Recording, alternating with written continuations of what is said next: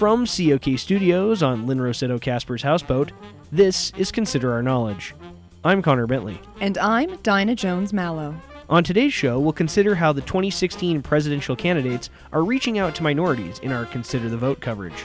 We'll also consider a look back at the life of the legendary performer, Jiminy Cricket.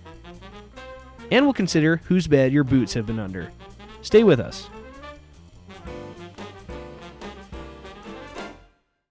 Support for Consider Our Knowledge comes from The Hairy Box, delivering designer wigs right to your door. Keep the wigs you want, send back the ones you don't. The Hairy Box. Ask about our new line of cruelty-free merkins. And the collection plate at church. We swiped a couple of 20s while Father Mark wasn't looking.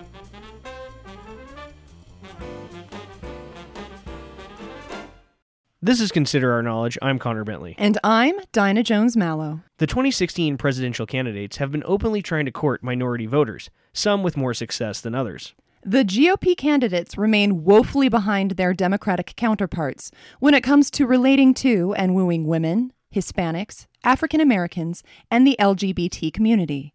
These groups will be key to anyone seeking their party's nomination. Here with us to discuss how the candidates are playing to minorities are LGBT correspondent Trevin Motley and our very own intern Ryan Shattuck, who is doing his first on-air report here on COK. Thank you both for being here. Thanks. I'm so excited to finally get on the air. This is a dream come true. Hi, Dinah. Trevin, let's start with you. How are these candidates appealing to minority voters? Well, the Republicans are a hot mess. They literally haven't done anything right so far. Hillary Clinton does a nice job saying the right things, but she comes across a bit phony or insincere to many voters who don't already support her. Bernie Sanders is doing the best because he really talks the talk and walks the walk.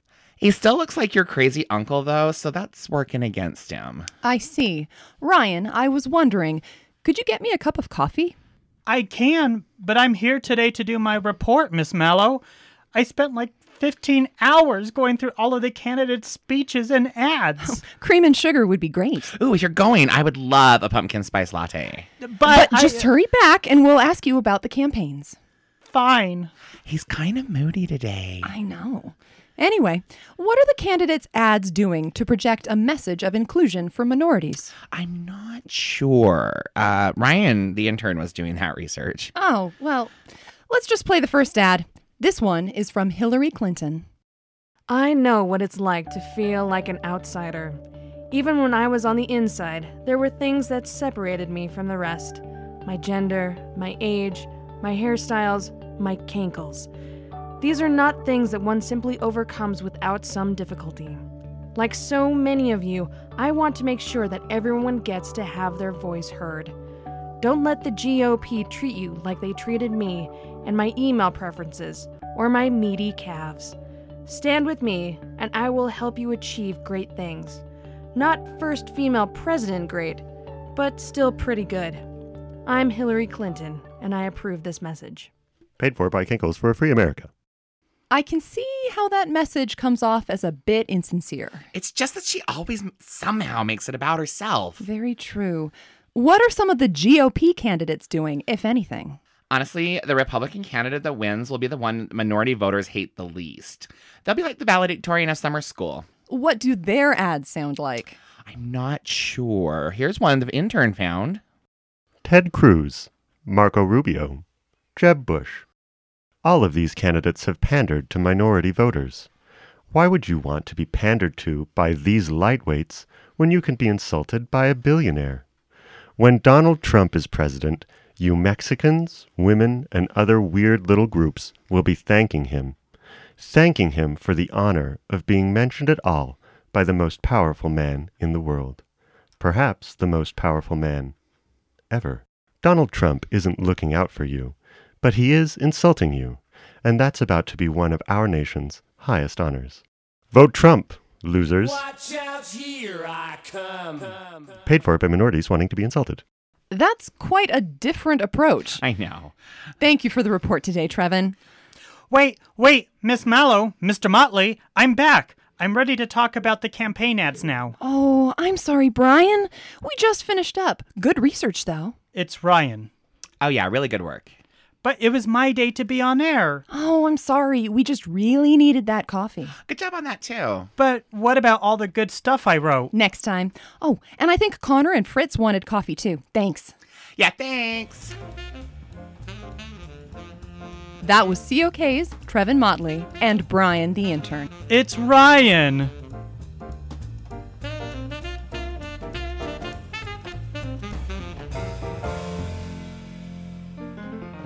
You're listening to Consider Our Knowledge. Joining us now is our entertainment reporter, Fritz Hicks. Hi, Fritz.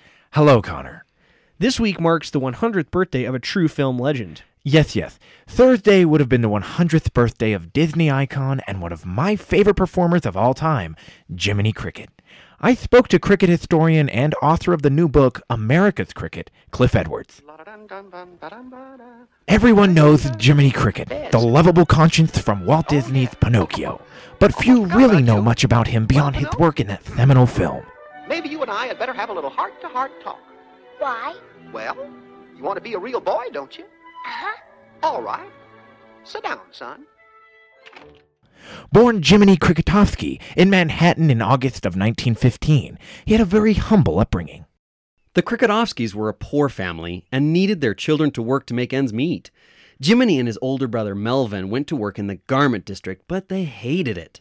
The boys didn't want to do that kind of work, so they tried to find a way out.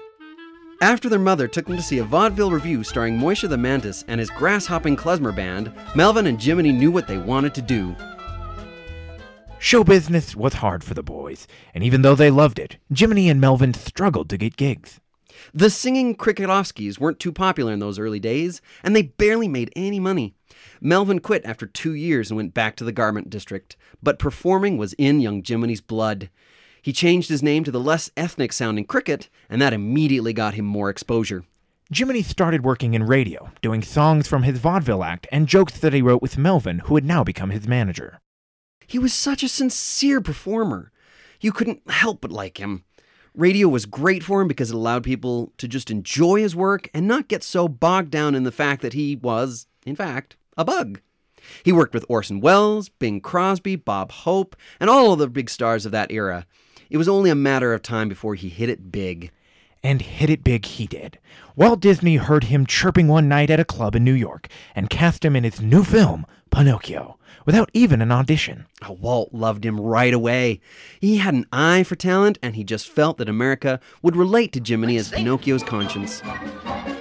When you get in trouble and you don't know right from wrong, give a little whistle. Give a little whistle. When you meet temptation and the urge is very strong, give a little whistle. Give a little whistle. For everyone involved, that movie was huge. Jiminy became a household name, and people began wearing spats and carrying umbrellas to emulate the diminutive star. Unable to serve in World War II due to a malformed mandible, Jiminy devoted his time to helping with the war effort at home. Well, Walt Disney used Jiminy for the propaganda films like Always Let the A-Bomb Be Your Guide and Jiminy Cricket versus the Huns. Sadly, Melvin Cricket was killed in World War II on D-Day with the 21st Airborne Insect Division. Melvin's death sent Jiminy into a tailspin. He was up to a 15-thimble of whiskey habit by 1950. Thank God his friends eventually stepped in. Pinocchio, Mickey Mouse, and Walt Disney all came to Jiminy's aid and helped him kick his drinking habit and get back on the straight and narrow. Anytime Jiminy felt like he was slipping into temptation, he just gave a little whistle and Walt Disney was there for him. That friendship really meant so much to both of them. It defined their careers in many ways. Jiminy turned down major roles in Cleopatra, The Dirty Dozen, and The Great Escape because of his loyalty to Disney. He opted instead to host Disney cartoons and have his own segment on the Mickey Mouse Club. Jiminy was a bachelor all his life, but he did have some hot and heavy romances. He was attached to a lot of ladies over the years. Ava Gardner, Elizabeth Taylor, Julie Andrews. But I think Melvin's death made him wary of getting close to anyone. He just couldn't bear the thought of losing another person he loved. Even when his career slowed down near the end of his life, Jiminy still found time to promote anything and everything Disney. He was a Disney bug through and through. When Walt died in 1966, Jiminy said a part of him died too. It wasn't surprising that he died only 5 years after his friend at the age of 56. 44 years after his death, the legacy of Jiminy Cricket remains strong. Cliff Edwards' book called America's Cricket will be released next week. For COK News, I'm Fritz Hicks. That's all for this week's episode of Consider Our Knowledge. If you want more from the best-looking news team in public radio, go to our website, considerourknowledge.com, for more news and stories. You can also get breaking news from the COK team on Twitter at ConsiderOurKnow. Don't forget to like us on Facebook and subscribe to the podcast on iTunes and at Stitcher Radio at Stitcher.com. The COK team includes Emily Clausen, Natalie Thorpe, Hobart Willis, Jeremiah Knight, Marianne Wetzel, Spencer Cannon, Libby Mitchell, and our intern is Ryan Shattuck. A very special thanks today to David Ogden. Thanks so much for listening. I'm Connor Bentley. Upon a star as dreamers do. Honestly, the Republican candidate that wins will be the one from Mount Rose, Minnesota. Exactly. Amber Atkins. Amber Atkins.